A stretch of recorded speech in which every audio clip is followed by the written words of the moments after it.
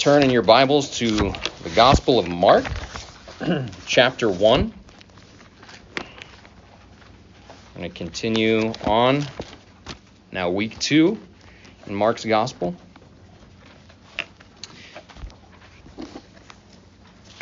Put yourself in the wilderness of Judea, near the Jordan River. It's the year 28 AD. They don't call it 28 AD yet, but they will. You've come down to the river Jordan, to see this famous hellfire and brimstone preacher, the guy dressed in camel's hair who has a very strange diet. He eats locusts and honey. He's calling the religious leaders vipers, a sentiment you may happen to agree with. And he says that even the Jews need to repent of their sinful filthiness, almost like they were the same as Gentiles. You're not so sure about that part. That part feels a little offensive. But you're intrigued by his boldness, his message of the one who's going to come, the one who even this wilderness holy man won't be worthy to stand before, won't be worthy to serve. That message touches a nerve. You know your nation needs, you know you need a powerful and majestic Savior like that. But then imagine your surprise if you're out here at the Jordan, watching this guy do his thing. When one day, John seems to think that man has come. John, there in the water, up to his waist as he's baptizing people, turns, looks up on the bank, and says, "Behold, the Lamb of God who takes away the sin of the world. This is he of whom I said, after me comes a man who ranks before me because he was before me." But there you look, and on the bank stands not some mighty general, not a stately prince, but some guy from Galilee. He's got a funny accent. Looks like he's probably a carpenter. And he's coming to get baptized, which, if he's coming to take away sin, why does he need to get baptized? John has the same question. He agrees with you as far as that goes. The Galilean comes to him in the water, and John protests. "I need to be baptized by you. Why do you come to me?" And the Galilean answers him, "Let it be so now, for thus it is fitting for us to fulfill all righteousness." And you're standing there and you wonder, what in the world are these guys talking about? And then your confusion is transformed to shock, maybe even terror, when a moment later, John lowers this man into the water. And as he pulls him back up, the heavens open up. Some kind of form that looks like a dove descends. And then there is a loud voice that thunders, "You are my beloved Son. With you I am well pleased." And you're just standing there thinking, what in the world is happening? I imagine that whole scene would have been disorienting for anyone present there when Jesus came to John for baptism. I obviously wasn't there, but there's still elements of it that perplex me as I've thought and meditated on this passage, not just this past week, but as I've thought about it my whole Christian life. Like, what is going on why is Jesus getting baptized? Now, I talked last week about how so many of Mark's narratives are very vivid in their details, and this is the opposite. Well, it's not that it's not vivid, but it's very sparse. It's very short. His narrative of the baptism and the following wilderness temptation reveal connections for us that though they are sparse, I think they help us make sense of this scene in the history of Israel and the eternal impact they have for us today. So let's just read the passage first. Mark chapter 1, verses 9 through 13 says, "In those days, Jesus came from Nazareth of Galilee and was baptized by John in the Jordan. And when he came up out of the water, immediately he saw the heavens being torn open and the Spirit descending on him like a dove. And a voice came from heaven, 'You are my beloved Son. With you I am well pleased.' The Spirit immediately drove him out into the wilderness. And he was in the wilderness 40 days being tempted by Satan. And he was with the wild animals, and the angels were ministering to him." Though we're told in Mark chapter 1 and verse 1 that this gospel is about Jesus Christ, the Son of God, His actual presence was only hinted at last week. We looked at verses 2 through 8, and we spent most of that time talking about John the Baptist. But in verse 9, we meet Jesus himself. And we meet him, again, as we discussed last week, as an adult. There's no birth narrative in Mark. There's no discussion of eternity past like there is in the Gospel of John. We just get Jesus here coming from his hometown in Nazareth down to see his cousin John in the Jordan River. And Mark records this event in extremely matter-of-fact terms that can almost be deceiving in their simplicity. Like, part of what I quoted earlier was from Matthew. Matthew records John's objections and Jesus' response to those objections. Let it be so now, for thus it is fitting for us to fulfill all righteousness, is Mathew 3:15. And what does that mean? Why did Jesus need to be baptized? And we discussed last week that John's baptism was one of repentance, one where you are agreeing with God about your sin and thus seeing the need to be submerged in the waters of baptism and brought out symbolically into new life after this confession, this repentance. It was meant to indicate an agreement with God that the individual in question was a sinner in need of cleansing and forgiveness. But Jesus didn't have any sins to repent of. He had no need for cleansing. So why would he go through that ritual?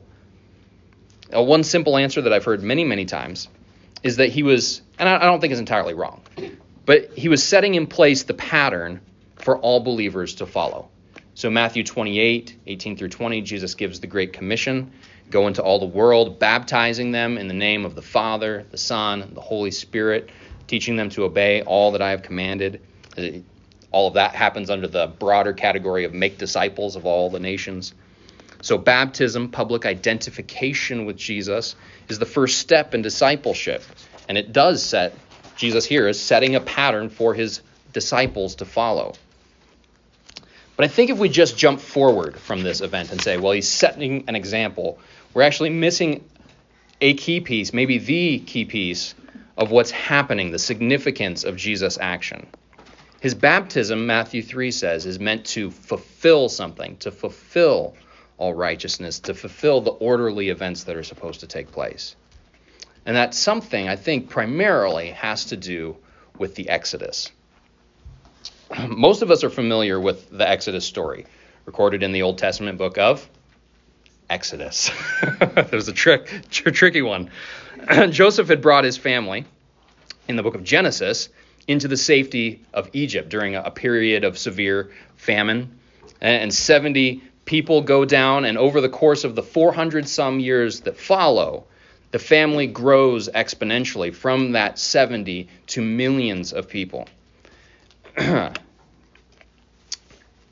also over that time period, the pharaohs who had been so helped by Joseph, who had been saved by Joseph and his wisdom, start to forget about Joseph. And so we come to Exodus chapter 1, and it says there arose a new king, a new pharaoh over Egypt, who did not know Joseph. He didn't know about Joseph, didn't care about all that history. He just sees this massive nation living within his nation, and he says, we've got a problem here. So he decides to deal shrewdly with the people of Israel, which means being ruthless with them and putting them in cruel bondage, extracting forced labor from them. He puts them into slavery. And through a long story, which obviously we don't have time to go into here, God raises up a man named Moses to lead the people out of Egypt, out of slavery, and toward the land that God had promised to Abraham, Isaac, and Jacob. But after the series of plagues, at the final one, after the death of the firstborn, the people of Israel are really driven out by Pharaoh at that point. He says, get out of here. They have to leave in the middle of the night. The whole nation has to take off. I just read that this morning, actually, in Exodus 12. After they're gone, Pharaoh changes his mind. He's like, wait a second. How are we going to build more pyramids? Who's going to build my tomb? They're gone. He changes his mind. He becomes extremely angry. He brings out his whole army, his fastest chariots, and pursues the people of Israel and drives them up against the Red Sea. Apparently, there's no escape for the people of Israel. But then God works a mighty deliverance, a marvelous deliverance, bringing them through the Red Sea on dry ground. He tells Moses, put your staff in the water, and God brings about a strong wind that splits the sea in two and creates dry ground through the ocean floor, the sea floor, for the people of Israel to walk on. And they get across, and then when the army is allowed to pursue, God closes back over them the waters, and the people of Israel live happily ever after, right? Not quite. God brought them out to worship him. In fact, originally, Moses was just going to say, hey, let us go out into the desert for a 3 days journey and worship God at a mountain. And Pharaoh had said no. But while they go out, God does bring them to a mountain. And he brings Moses up on this mountain, and he gives him the 10 Commandments. But while Moses is up there, the people of Israel, who have just been brought through the sea by God, are like, man, Moses has been gone a long time. We don't really know what's going on here. And so they decide, hey, Aaron, we need visible gods to lead us. And so Aaron makes this golden calf, and the people start worshiping false gods right after God has brought them through the Red Sea. And this sets the tone for the entire wilderness period. God will do something amazing for the people. He will preserve them. He will protect them. He will provide for them. And then shortly thereafter, they break faith. They quit trusting him. This happened again, notably at the edge of the promised land. So God brings them pretty direct journey straight up to the edge of the promised land, and then they send spies into the land. And 12 spies, 10 of them come back saying, there's giants, we can't do this, this is crazy, let's go back to Egypt. And there were 2 faithful spies, but they were not listened to. The 10 were listened to. And because of that, because the people cowered in fear in the face of the giants, God curses them to 40 years in the wilderness until the generation who were adults in Egypt die, all except faithful spies Joshua and Caleb. Everybody else dies. Moses himself dies before going into the promised land. But then, as you come into the book of Joshua, and again, you might remember this from last week, Joshua is just the Hebrew form of Jesus. It's Yeshua. It's the same name. Jesus, Joshua, leads the people across the Jordan River into the promised land. So, what in our text makes me think that Mark is intending to call all of this to mind? 3 factors that we'll look at: the language of sonship, the wilderness temptation, and the rending of the heavens. So first we'll talk about the son language. The most obvious way in which Jesus is connected to the people of Israel in our passage is the language of sonship. Verse 1 tells us that this is the beginning of the gospel of Jesus Christ, the Son of God.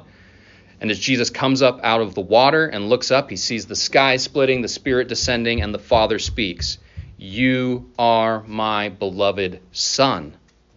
In you I am well pleased." We take this language for granted. Of course, Jesus is the Son of God. But that language, with all that we mean by it, would not have been assumed for the people of Israel. In the Old Testament, the term sons of God is used in a number of different ways. When it's used in the plural, it's often referring to angelic beings. You can see like Job chapter 1, verse 6, the sons of God appear before Yahweh the Lord. It can also refer to individual Israelites, the sons of God, referring to all of the people of Israel as individuals. Deuteronomy 14 uses it that way. But then in a singular form, the idea of a son of God can refer to the Davidic king. 2 Samuel 7:14 uses it that way, where, if you remember from a few months ago, David was planning to build a house for God, and God says, "No, I will build a house for you, David, and you will have a son, and he will be a son to me." So the Davidic king there is spoken of as a son of God. And that latter usage seems to be picking up on another way the singular Son of God is used in the Old Testament. And that is to refer to the people of Israel as a whole, the whole nation, the whole people, as God's son. If you go back to the Exodus story in Exodus chapter 4, it says God's giving Moses instructions on what to say.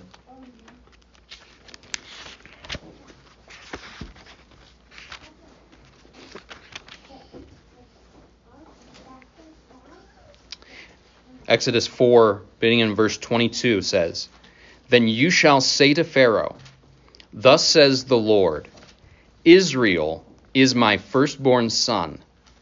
And I say to you, let my son go, that he may serve me. If you refuse to let him go, behold, I will kill your firstborn son,'" which in the 10th plague is exactly what happens.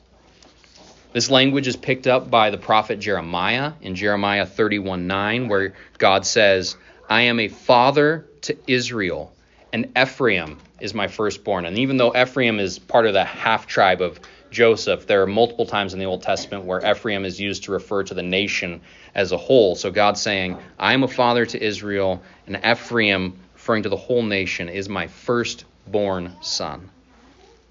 And then finally, perhaps most importantly, in Hosea chapter 11,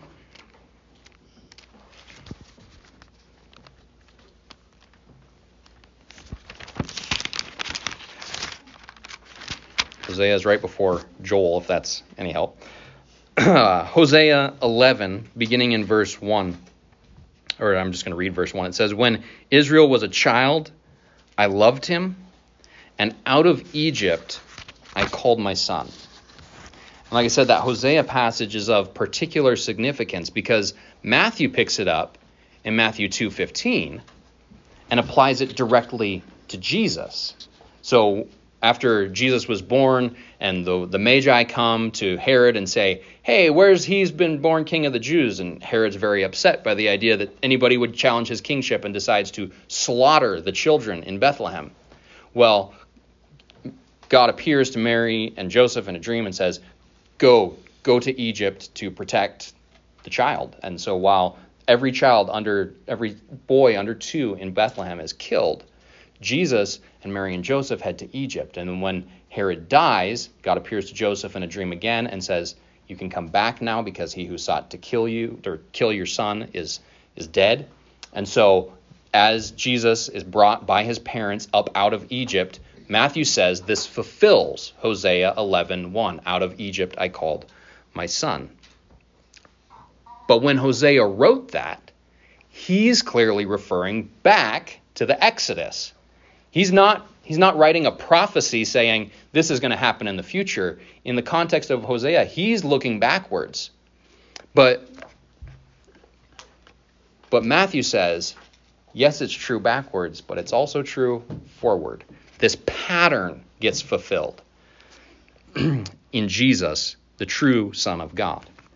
Mark's original readers would likely have been familiar with that Old Testament language of Israel being God's son. And now that language is being used for Jesus.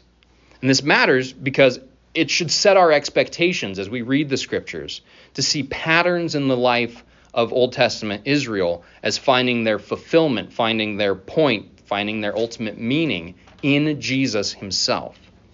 Israel, God's son, was brought up out of Egypt through the waters of the sea and into the wilderness. And likewise, Jesus, God's son, was brought up from the waters of baptism and driven out into the wilderness.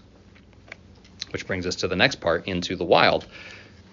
I mentioned last week how prominent the language of wilderness is in this part of Mark chapter 1. John came to the wilderness in verse 4. Jesus is driven by the Spirit into the wilderness in verse 12. And he was in the wilderness 40 days, verse 13. And the mention of the wild animals just kind of drives home. No, this really is the wilderness, guys. Like it's desolate out there. There's nobody out here but wild animals. And in those 40 days, he was tempted by Satan. But while the people of Israel in their time in the wilderness repeatedly failed in the face of temptation and testing, choosing to complain, not trusting the Lord for his provision, and telling Moses, we were better off as slaves. Man, we had onions and leeks and all kinds of great stuff in Egypt. Jesus' time in the wilderness was different. You might be familiar with the 3 temptations of Jesus presented in both Matthew 4 and Luke 4. And we think of that as that's the temptation of Jesus by Satan.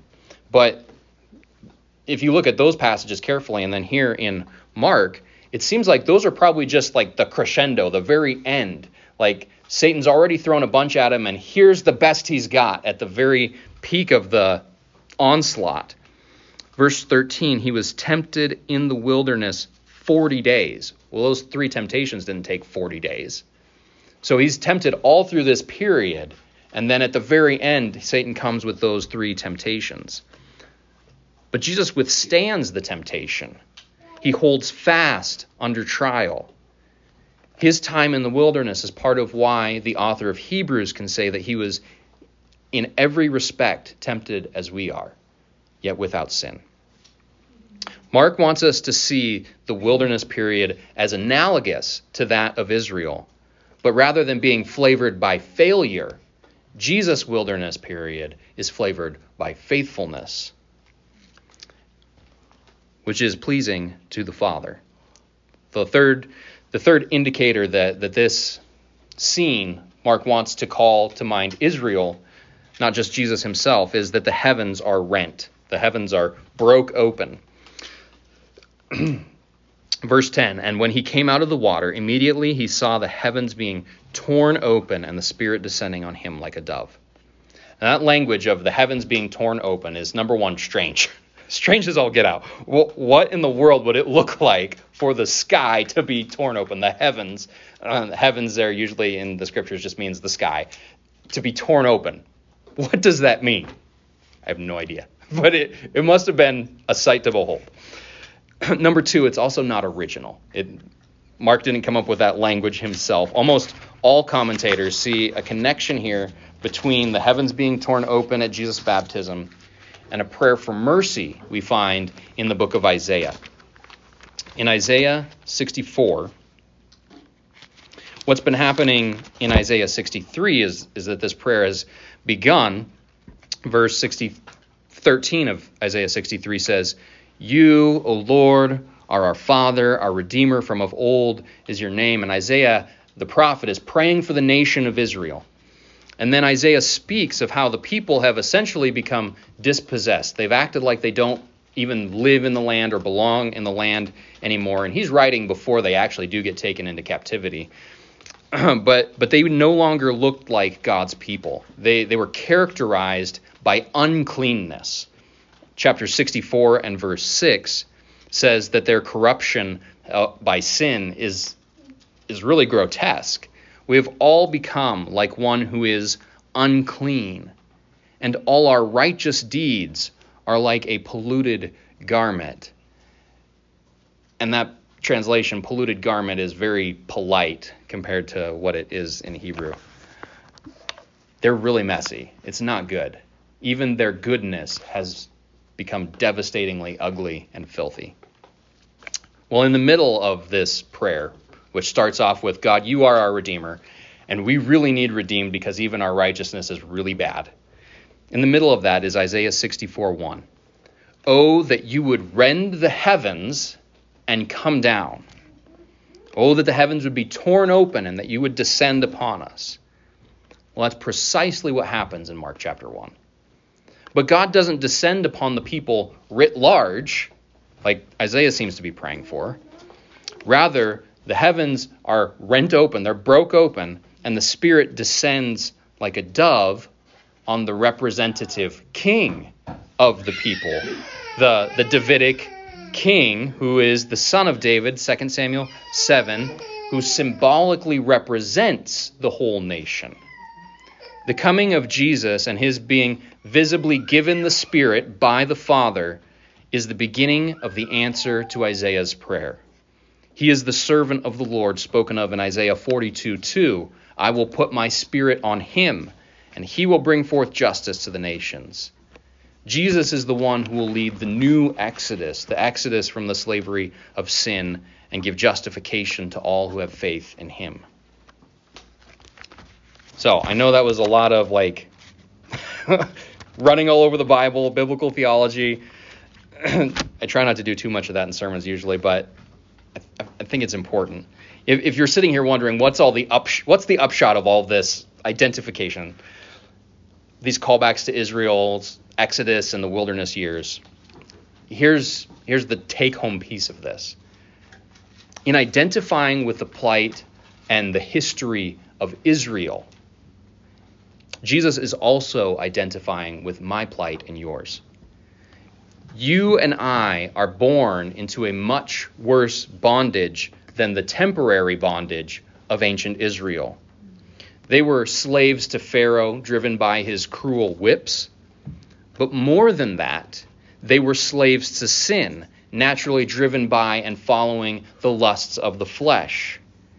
And this is a slavery which we share with them, and which will ultimately lead us to hellacious separation from God forever in the lake of fire if we're left there.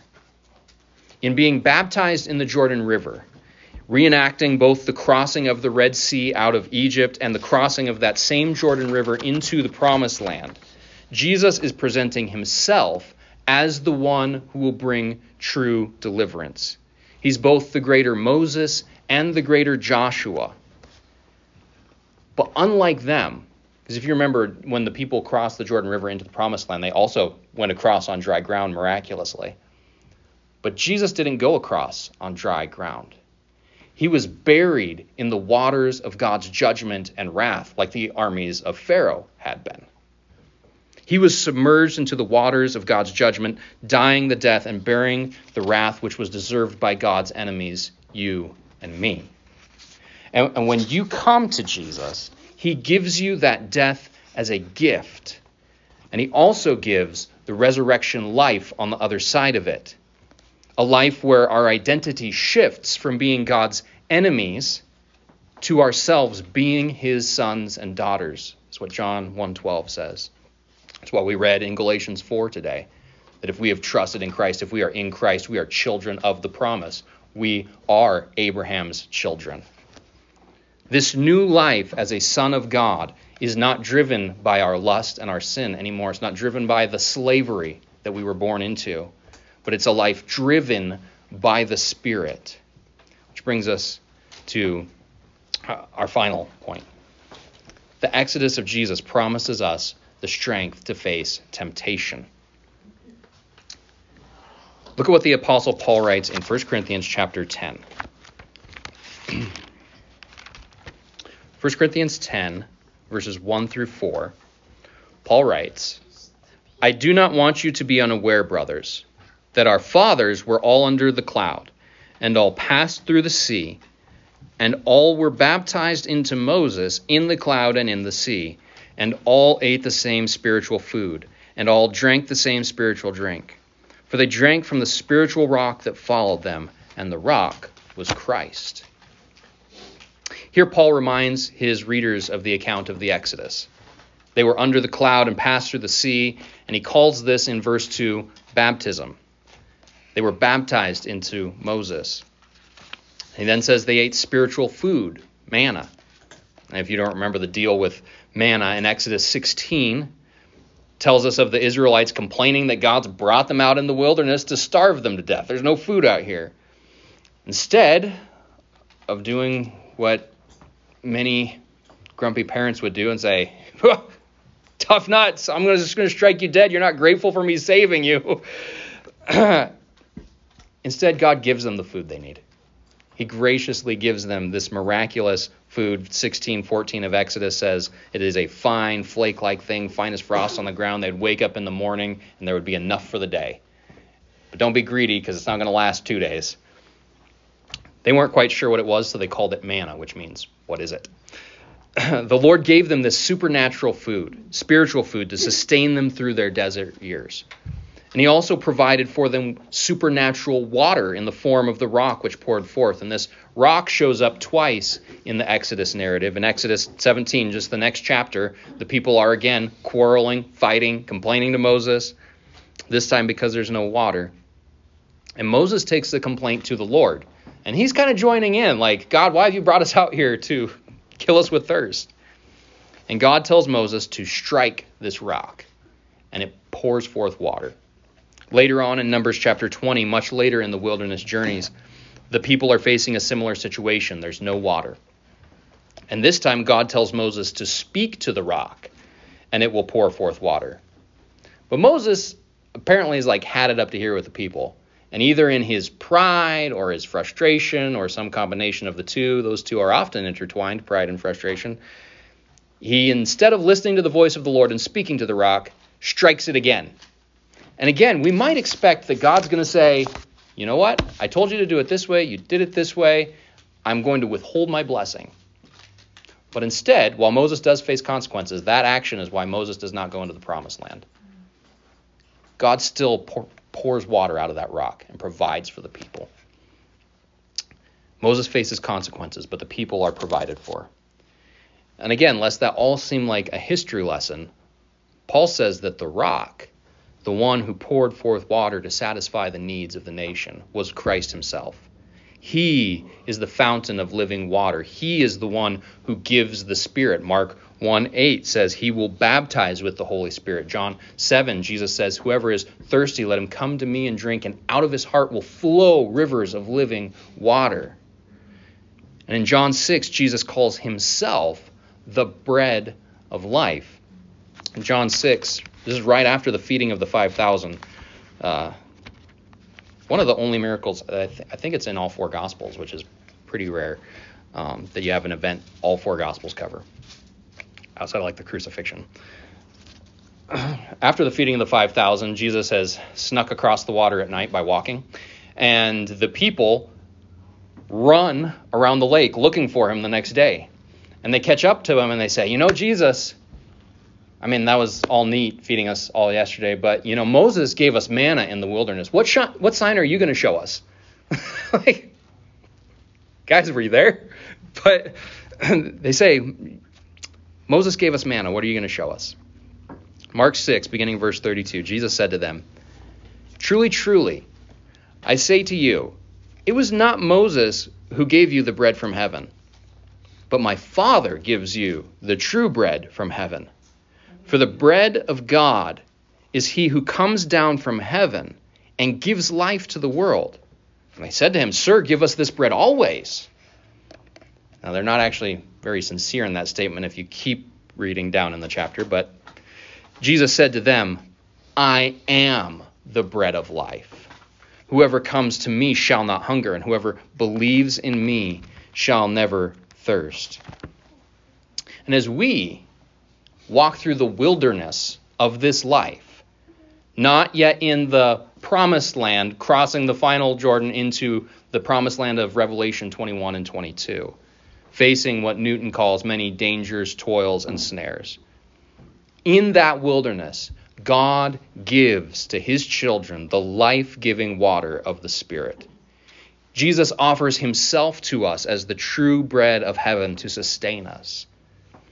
While angels came and ministered to Jesus in his wilderness trial, he promises to himself keep us and present us before the presence of his glory with great joy. Jude 24. Jesus leads us out of the bondage to sin, and he provides us by his word and his Spirit with everything that we need to walk in obedience and blessing all through this life. The passage that we read there in 1 Corinthians 10 continues, verses 5 and 6. Nevertheless, with most of them God was not pleased, for they were overthrown in the wilderness. And overthrown, I think he means overthrown by their sin, overthrown by temptation. Now these things took place as examples for us, that we might not desire evil as they did. And then down 1 Corinthians 10, beginning in verse 11, says, Now these things happened to them as an example, but they were written down for our instruction, on whom the end of the ages has come. Therefore let anyone who stands take heed lest he fall. No temptation has overtaken you that is not common to man. God is faithful, and he will not let you be tempted beyond your ability, but with temptation he will also provide the way of escape, that you may be able to endure it. When you are tempted to lust by a halftime show, tempted to greed by an expertly designed commercial, tempted by one of the 1,000 garden variety temptations we face every single day, remember, if you are in Christ, he purchased your freedom from bondage. You don't have to give in to that temptation. You have the authority and the ability, because of the Holy Spirit within you, to say no to sin. That might mean redirecting your thoughts. It might mean turning off the TV in an instant. It might mean a lot of different things in different situations. But the principle to remember is this, that Jesus died for your sin, and you are to die to your sin. The Israelites give us a negative example. But Jesus, after being brought through the waters of baptism, went into the wilderness and resisted the temptation of Satan perfectly. So when you are faced with temptation, remember Jesus and draw your strength from him. Resist the devil like Jesus did, and he will flee from you, James 4:7 says, just like he fled from Jesus. The guy standing on the bank of the Jordan River that day would not have understood all of that. But Mark wants you to understand that the gift of Jesus' gift of forgiveness for sin and freedom from sin can transform your life right now. And it's only possible because Jesus identified with sinful Israel and sinful us in baptism, and then driven by the Spirit, resisted temptation both in our place and as our example. Let's pray. Father God, we thank you for Jesus, your Son, who is the author and the finisher of our faith. And we ask that you would continue to preserve and protect us through his good work in us by the power of the Spirit. Thank you, Lord Jesus, that you were willing to identify with us, to be buried for us into death, and to drink up the wrath of the Father for us. And we thank you, Father, that you accepted that you were pleased with that sacrifice, and you are now pleased to call all who trust in Jesus your children. We thank you for that gift in Jesus' name. Amen. I'll pray for the food now so that we don't have that awkward pause later. Father God, thank you. Thank you for being able to be part of your people. We thank you for the food that's been prepared and the hands that prepared it. I pray that you would bless our time together and bless the rest of our day. We ask in Jesus' name. Amen. Well, you can turn it off first. Turn it off. Turn the...